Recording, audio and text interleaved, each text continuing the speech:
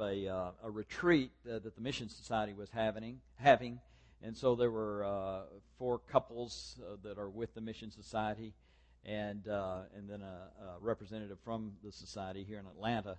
And so we had a retreat that weekend, and then I had opportunity to meet many of the Chinese workers that Jason and Felicia are working with, some of the students that they meet with, as well as some of the others that they have been students and are now out in ministry. Very exciting, really established in a significant place. And then also they have a little foster daughter now, Juju, who's a beautiful baby.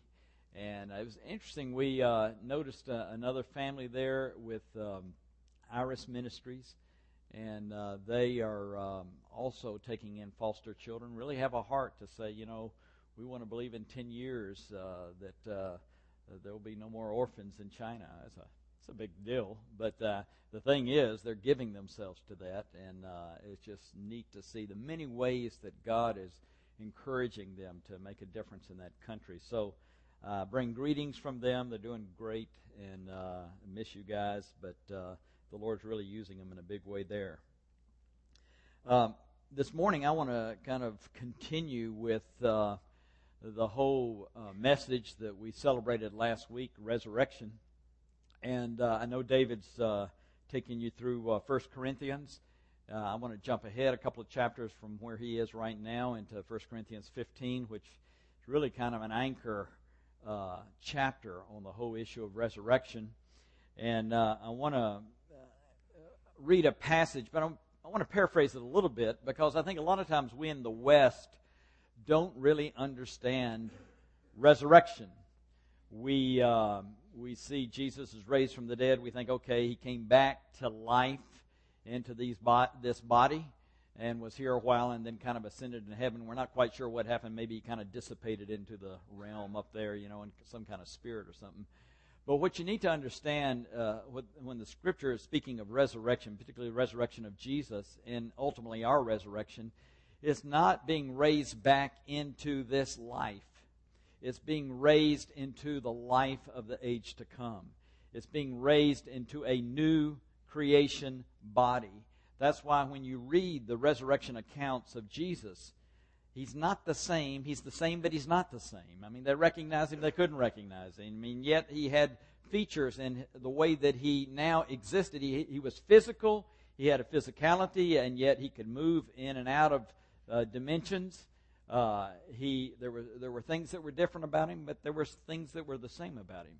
And the reason for that is that he had been raised into a body that is made for the new creation, what God intends for us in the age to come. And that's what excited the early church, because here in the middle of history, now the Jews believed at the end of the age there would be the great resurrection, and people would be raised into the new creation. But here in the middle of history, 2,000 years ago, a man named Jesus came out of a tomb, and when he came out of the tomb, he had the body of the coming age. And the early church saw him, touched him, talked to him, and that became the great message of the gospel, announcing that Jesus, the Messiah, has been raised from the dead into this new creation body. For that reason, I want to read this passage and kind of paraphrase it a bit, because we throw around words here that we many times don't fully understand what's being said. So if you look at 1 Corinthians 15, verses 20 and 28 through 28, let me read this with a bit of a kind of an amplified version, if you will, of these words. Beginning in verse 20, "But Messiah has been indeed raised from the dead into a new creation body." That's what they're saying when talking about resurrection. The Messiah has been raised from the dead into a new creation body. He is the first fruits of those who have fallen asleep. For those who have died, he is the first one to be raised into this kind of body, but many others will in the future. He's just the first fruit of this resurrection. "For since death came through an old creation man, the resurrection of the dead comes through a new creation man. For as in Adam, the old creation man, all die, So in Messiah, the new creation man, all will be made alive, but each in his own turn. Christ, our Messiah, the first fruits. In other words, he's the first one to be resurrected into this new creation body. Then, when he comes back at his second coming, those who belong to him will be raised into these new creation bodies. Then the end will come, not the end of the world, but the end of this present evil age. Then the end will come when he hands over the kingdom to God the Father after he has destroyed all dominion, authority, and power. For he must reign until he has put all his enemies under his feet. The last enemy to be destroyed is death. That's when the general resurrection will happen. Now, when it says that everything has been put under him, it is clear that this does not include God himself, who put everything under Messiah. When he has done this, then the Son himself will be made subject to him who put everything under him, so that God may be all in all. A number of years ago, Kathy and I were serving a church in Minnesota, Bethany Missionary Church, located on a campus where there was a missionary school.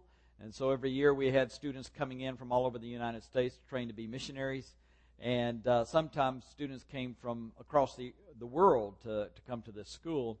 And I remember one year we had a young lady from Tajikistan named Munera who came to the school.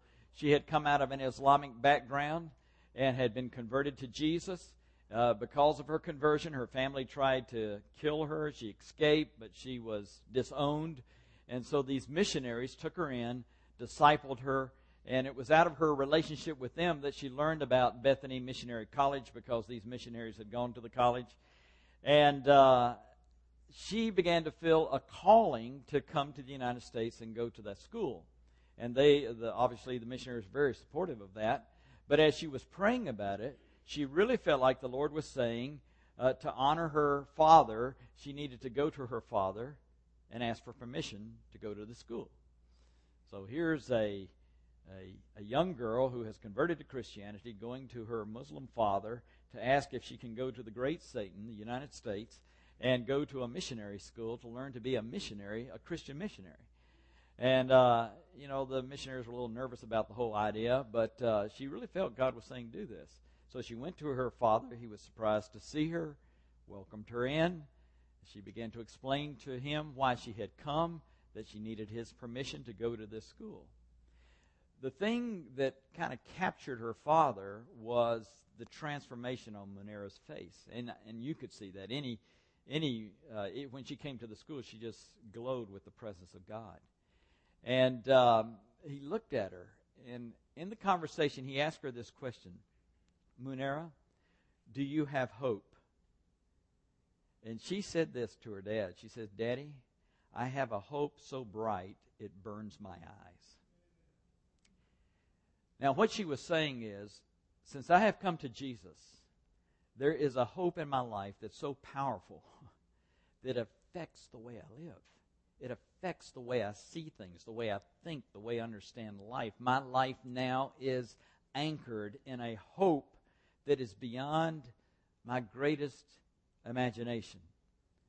When I look around in the American church today, I find many believers, and we have kind of a hope, but sometimes I wonder if we have the true New Testament hope, this hope that is so big and so great and so powerful that it affects the way we think, the way we live, the way we choose, the way our life is given to the Lord.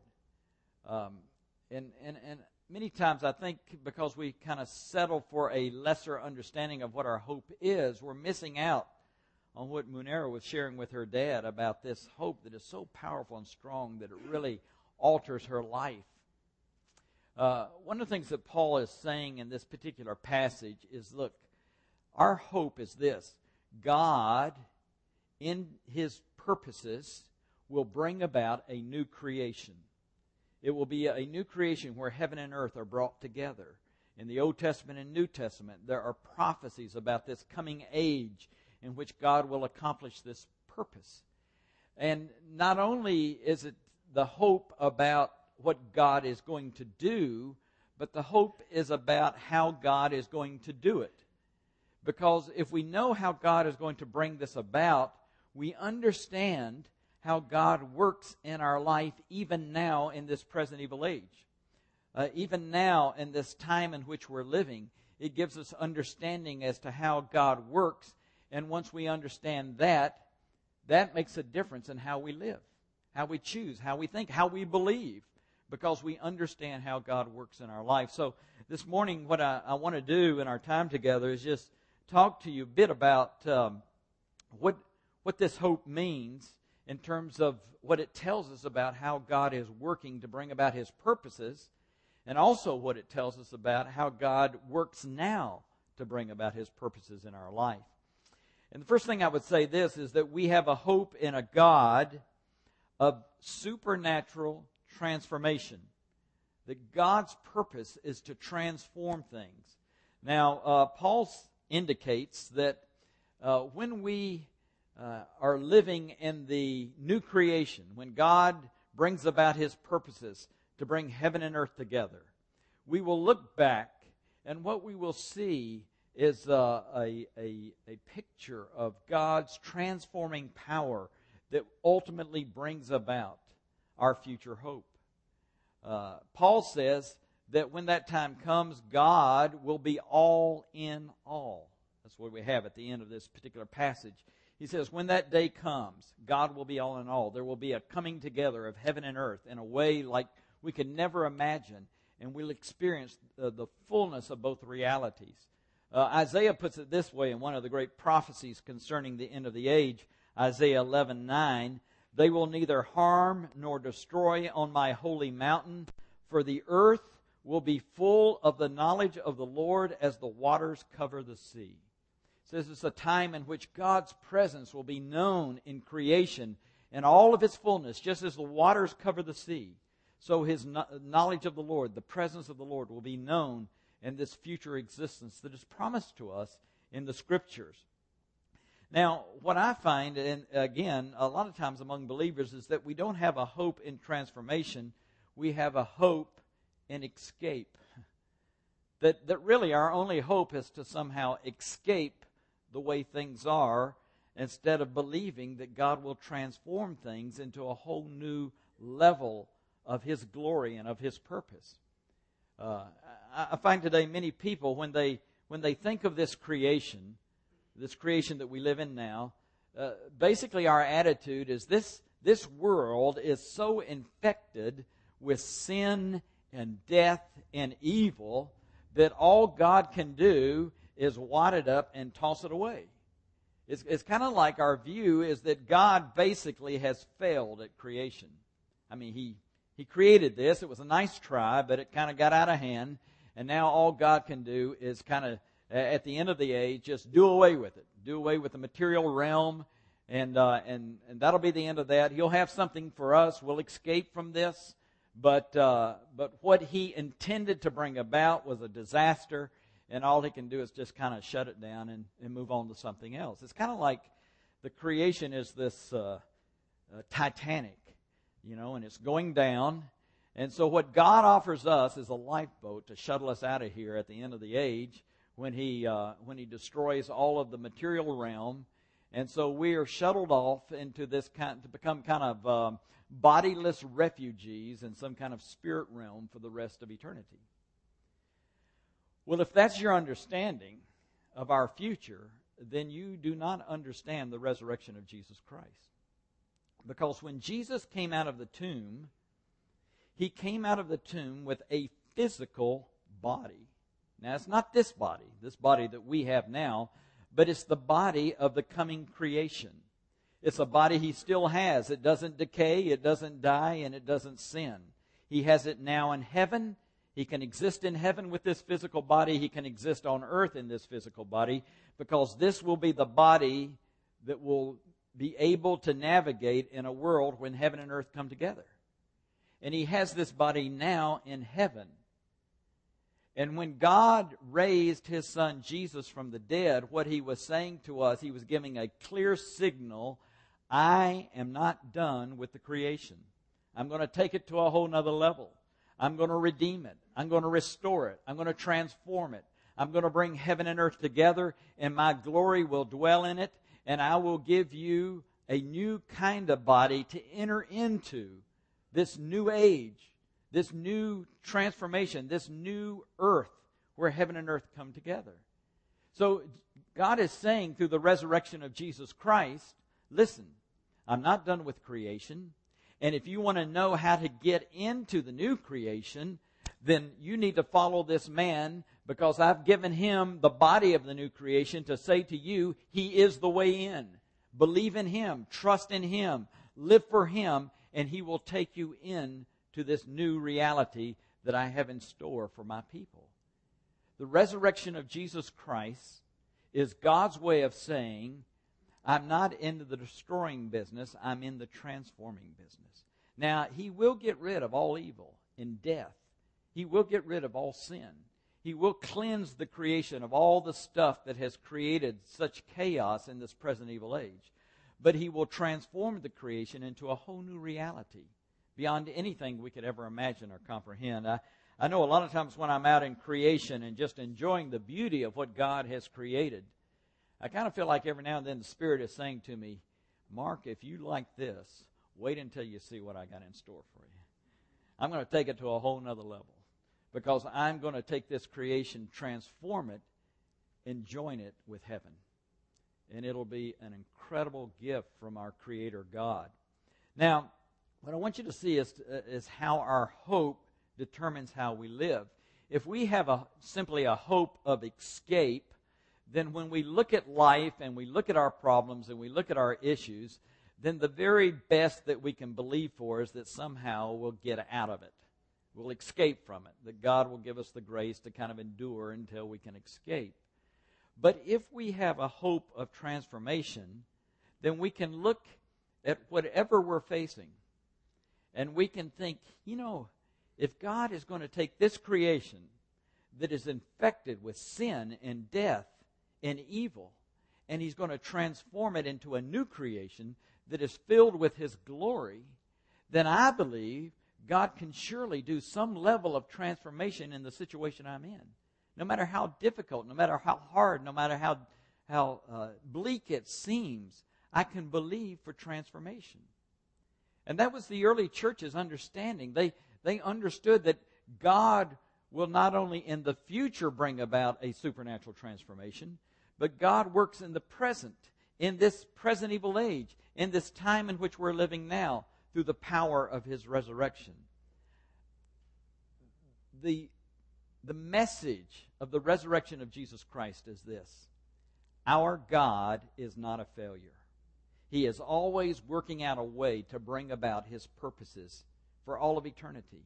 He's done it through the death of his Son by atoning for our sins, and the resurrection of his Son as a sign to us that he is the way into the new creation.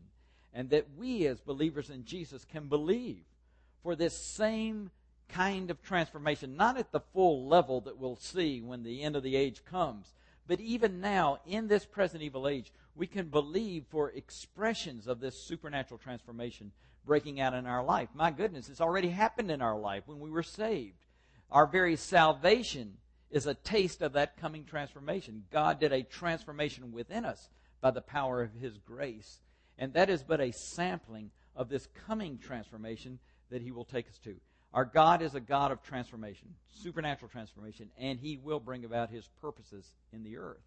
The second thing is this, that we have a hope not only in a God of supernatural transformation, but we have a hope in a God of ever-increasing breakthrough. That God will break through. He will break through into this world with his power, with his grace, with his love, with his kindness to accomplish his will and his purpose. In this particular passage, Paul gives this kind of roadmap of breakthrough, resurrection breakthrough that God is putting in place to bring about his purposes. And we read that. It's verse 23 and 24. He says, "For as in Adam, the old creation man, all of us died because of sin." Adam sinned. We all died because of this this curse that is in the earth of sin, death, and evil. So in the Messiah, in Jesus, the new creation man, all of us will be made alive. Now, by being made alive, it's not just talking about our being born again. It's talking about our being resurrected. All of us will be resurrected into these new creation bodies. You see, Jesus' body is simply the prototype. His resurrection body is simply the prototype of the bodies that we will get when we are raised from the dead. And so what he's saying here is that in Christ, all will be made alive, all those that believe in Jesus. But each in his own turn. Paul says this will happen, but it will happen in a sequence. And here's the sequence. Christ is the first fruits. That happened 2,000 years ago. The Messiah was raised from the dead. 2,000 years ago, he's the first fruit of resurrection. The first one to be raised from the dead. Then, when he comes back, when he returns to this earth, Paul says those who belong to him will be raised from the dead. Those of us who have put our faith in Jesus, that are following him, that have experienced the forgiveness of our sins, we will be raised from the dead when Jesus returns. Then the end will come. Again, not the end of the world, but the end of this present evil age, when he hands over the kingdom to God the Father after he has destroyed all dominion, authority, and power. All of these things that are corrupting this creation. He destroys them. He gets rid of them. And he brings about a new creation filled with the glory of God. God plans a series of resurrections that will transform all things. As a matter of fact, in Romans, Paul says all of creation is waiting for us to be resurrected, because creation knows once we're resurrected, it gets resurrected. And if you read that in Romans 8, Paul says the creation is groaning, it's waiting for us to be revealed as sons of God, for us to be raised from the dead, so that creation itself can enter into this new age of life in glory, where God brings heaven and earth together. Now, what I find today is that many believers in the church do not hope in supernatural breakthrough or even in ever-increasing breakthrough, but we hope in human evolution. Again, not so much in the issue of creation and evolution, but this kind of notion, this modern notion, that the further we get in time, the more educated we are, the more resources we have, the more techniques we come up with, and so the better things will be because of all that we've accumulated in our life. It's like we somehow think, and this has gotten in the church, that we can leverage true transformation by our abilities and by our giftedness and by our education and by our resources. Now, I will say this, that these things are helpful, but they cannot bring about the level of transformation unless they are anointed with the supernatural power of God. They will not do it. I mean, here we've been going on for all of these years, and yes, modern man has come. I remember C.S. Lewis always talked about chronological snobbery. It's kind of this idea, the further along you are in time, the more you think you're better off. Well, yeah, we may be more educated, we may have more resources in modern times, but still, death and sin and evil are in the earth. We're still in this present evil age. We, by our human ability, have not been able to leverage anything for change. The only time there's been significant change in the earth is by the inbreaking of God's power, particularly in Jesus Christ and in other events in the Old Testament. It is His inbreaking of power that transforms things. It's not our human ability to leverage something. And so what that means is that our faith does not need to be in what we can do. Our faith needs to be in what God can do through us. And that we steward His grace and His power and His life into this world. Only Jesus can bring about the kind of breakthroughs we need at this time. It's interesting in this passage that Paul, in talking about the sequence of resurrection, he says Christ, or the Messiah, and then he says first fruits. Now, what he means by that, there's a couple of things he could mean by that. One thing he could mean by that is that Jesus is the first fruit of resurrection. Remember, the Jews had a feast called the first fruits. And Jesus was raised from the dead on the day of that feast. And it was a feast where the Jews brought the first fruits of a harvest to be dedicated to God, and as a sign that a greater harvest was coming. And so Jesus was raised on the Feast of First Fruits as the first expression of the resurrection harvest that will come at the end of the age. So that's one way it's understood. But there's another way that's understood. And it's this. Paul indicates that we are experiencing in our life as believers in Jesus the first fruits of resurrection. You see, when you trusted in Jesus for the forgiveness of your sins, one of the great miracles that happened to you is that God put His Holy Spirit in you. You cannot be a believer in Jesus without the Holy Spirit. The Holy Spirit was put in you at the point of your salvation. The Holy Spirit is the reason you were born again. He is the one who released the miracle of new creation within you. He's the one who ministers the benefits of Jesus' blood. He's the one who ministers the presence of Jesus within us. And so one of the things Paul says is, look, you have within you the Spirit of resurrection. The one who one day will give you a new body, a new resurrected body. He's in you right now. As a believer in the Messiah, He's been put within you. And because He's in you, you are experiencing within your life the first fruits of resurrection. You are a new creation in Jesus. You are experiencing new realities. Paul talks in Romans 5 of the peace and the love and the joy that are ours in Christ Jesus. These are new creation realities that we're already tasting in our life because the Holy Spirit is within us. To me, it's kind of like saying, what Paul is saying here is, look, the engine of resurrection, which is the Holy Spirit, has been dropped into your old creation body. And because He's in there, by faith you can rev Him up a little bit and things will begin to happen. Now you can't rev Him up all the way or it'll blow your chassis off. Yet that's why you need a new creation body to handle this Spirit who has been put within you. Paul says we'll be resurrected into spiritual bodies. He doesn't mean by that non-physical bodies. He means by that bodies of the Spirit. Bodies that can handle the full power of the Holy Spirit. That's what our resurrected bodies will be like. But he says, even now, in this present evil age, with your old creation body, the Holy Spirit has been put within you as a guarantee of your resurrection, as a deposit toward your resurrection. And because He's in you, you can begin to minister and steward the power and the grace of this Holy Spirit, of this Spirit of resurrection. So we can believe for breakthrough because of who's within us. We can believe for supernatural breakthrough into people's lives.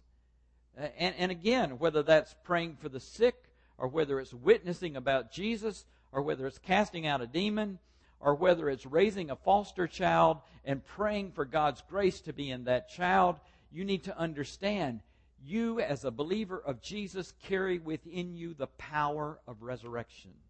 That's what Paul was saying in Romans. Again, he says to the Roman church, look, the Spirit of resurrection is within you, and He can bring strength to your mortal body, to this old creation body. He can bring power. You can steward the power of God's Spirit through your life as you believe, as you trust, as you give yourself in faith to see the Holy Spirit work through you and to accomplish His purposes. So, our hope is not in somehow how we can leverage our human strength and our ability to bring about some change. No, we carry much more than that within us. We carry the very Spirit of resurrection within us, and He promises us, and Jesus has promised us, that as we give ourselves in faith, and as we give ourselves in full surrender to the work of the Spirit, we can see unusual transformation through our life into the lives of other people, and even into our own life as we give the Holy Spirit permission to do what He desires to do within us in terms of transforming our life. Our hope is in a God of ever-increasing breakthrough. The most important thing we do is to trust Him for His demonstrations of resurrection power. However that may be, whether it's in personal transformation, whether it's in the transformation of a church, whether it's in the transformation of a community, whether it's in the transformation of a child. Lord, we're believing you for your grace to break in through us into these lives. We want to be stewards of this resurrection power that you put within us. So Paul is saying our hope is a hope of breakthrough. Our hope is a hope of supernatural, ongoing, ever-increasing breakthrough. One of the things I've noticed in my own life, and probably you've noticed this, it doesn't matter how great and wonderful an experience of God you've had. Have you ever noticed you want more? It doesn't quite seem to satisfy. You always want more. Well, the reason for that is we cannot know the fullness of who He is until we receive those resurrected bodies. And so we're always a bit frustrated because of how far we can go. Now, it's true we can't know fullness, but I believe we can know much more than what we know. You can go to Costco and you can have a pretty nice meal if you plan it right. You know, all those samples they have out there, you can kind of move around and just, kind of fill up on the samples. And the reason they give you samples is they want to stir your taste for the product so that you buy the product. Well, that's what God has done by putting the Holy Spirit in us. He stirred up our hunger, our desire for greater resurrection expression in our life. And although we can't experience right now in this present age the fullness of resurrection power, that can only be experienced when Jesus returns, in this age we can experience a sample of resurrection power. And I want to say to you, I don't think the church in the West has yet experienced the full sample of what's available to us. If we read Acts, if we read some of the prophecies in the Scripture about what God wants to do in His church, there's so much more that He wants to do. So much more we can believe Him for. So much more we can expect Him for as we give ourselves in faith to His purposes. Third thing is this, and let me just kind of close with this. We have a hope in a God of ever-increasing partnership. The deal is this: not only has God saved us, transformed us, and put His Holy Spirit within us, but God is saying to us, I want you to partner with me in my purposes to bring about this new creation. Can you imagine? So that in this present age, we partner with God for kingdom expansion. That's our calling as believers, to help God expand His kingdom across the earth, into this community, into the lives that are around us, whether it's family lives, whether it's the community, the neighbors around us, or maybe even if God calls us, as Jason and Felicia, to another country, to expand a kingdom in another part of the earth. Our calling as believers in this age is to expand the kingdom.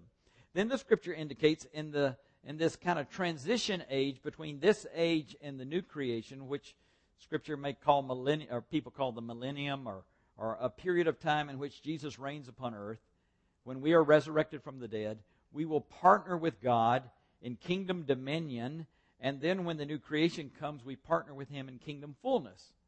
You say, well, what does that look like? And I say to you, I don't know. The Scripture gives kind of I think N.T. Wright says it's kind of like looking into a mist with a great light on the other side. You know, you kind of see fuzzy images of what it might look like, what it could look like.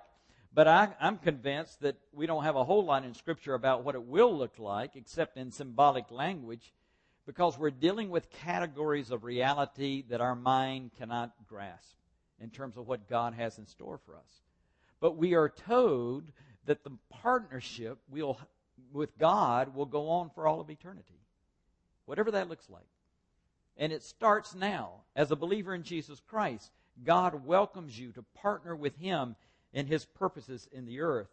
Now, what I find is a lot of people have this kind of hope in fatalism, that God's going to do everything and we're poor sinners and worms, and all we can do is kind of sit back and watch Him do it.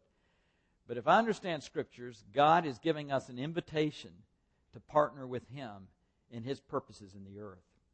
And I know David's heart for you guys is that all of you would find your thing, what God is calling you to do, because God calls us all to purposes. And it may not be going to another country, to do ministry. It may be right here in Marietta, in your family, in your life, with the neighbors around you. But God is asking you to partner with Him in the purposes of kingdom expansion in this time in which we live. You see, we have been given a great privilege. We're in a big business.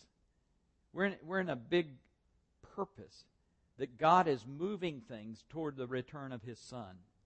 And what He's asked us to do is to give of ourselves fully and completely in this kingdom expansion. Say, Lord, my life is yours. You show me how I can invest in others to see the expansion of your kingdom in the connections of relationships that are in my life. Now, let me say this, and I'll close with this. Partnership with God doesn't always mean we see the fruit of that partnership. Many times we do, and it's a blessing to see that fruit. But sometimes we invest in faith and trust God with the fruit. Our responsibility is obedience to the Lord to partner with Him in whatever He's calling us into. Several years ago at Riverstone, and some of you may have been there then, we had a Kingdom Expansion Conference at the church, and we had invited two people to come and speak. One was Deborah Hsu, who was she and her brother Peter headed up the largest house church movement in China. Millions of people involved in it. And eventually they were exiled from China, so she was here in the United States with her brother trying to raise money for the Back to Jerusalem movement, which is what Jason's involved in now in China, and that is to raise up Chinese Christians to be sent out of China as missionaries to move across the 1040 window, that area between China and the Middle East, and to plant churches and to finally reach Jerusalem, because they felt like that God has moved in China in order to fulfill and finish the Great Commission. And so that's what Deborah Hsu was giving herself to and trying to encourage people. Matter of fact, Jason and Felicia, because of Deborah, are in Kunming now training these Chinese students. So she was there. The other person that was at the conference was Daniel Lim, who's with the Kansas City International House of Prayer. And Daniel was from Malaysia. He married a woman from Burma, and the Lord had an incredible supernatural direction to bring them to the United States. And now he was helping to plant these houses of prayer across the earth. Deborah and Daniel didn't know each other. We just had invited them both here. Now, the reason Deborah wanted to come to Riverstone was because of Pam Downs, who's a member of our church. Pam's uncle was a Brother Strothers. He was a Baptist missionary from North Georgia mountains. And his church, little church, Baptist church, sent him to China back in the early part of the 1900s. And he poured out his life in China until the revolution, and then he had to leave. Where he ministered, the gospel was released in that area, and it was because of his ministry that Deborah and Peter came to the Lord. And so Deborah wanted to come back, thank Pam, and kind of see the church that Pam was a part of and minister to us. During the conference, Pam mentioned to Deborah and Daniel that when the revolution broke out in China and Brother Strothers had to leave China, instead of coming back to the United States, he took his family and they went to Malaysia to establish a work. And so Pam had brought some pictures of the work there in Malaysia, and when they were looking at it, Daniel saw one picture, and he said the picture was the house, a ministry house that Brother Strothers had established. And Daniel looked at that picture and said, "That's the house my wife and I had our honeymoon in." And we came to find out that the work that Brother Strothers established in Malaysia was the work that eventually brought Daniel Lim into the kingdom of God.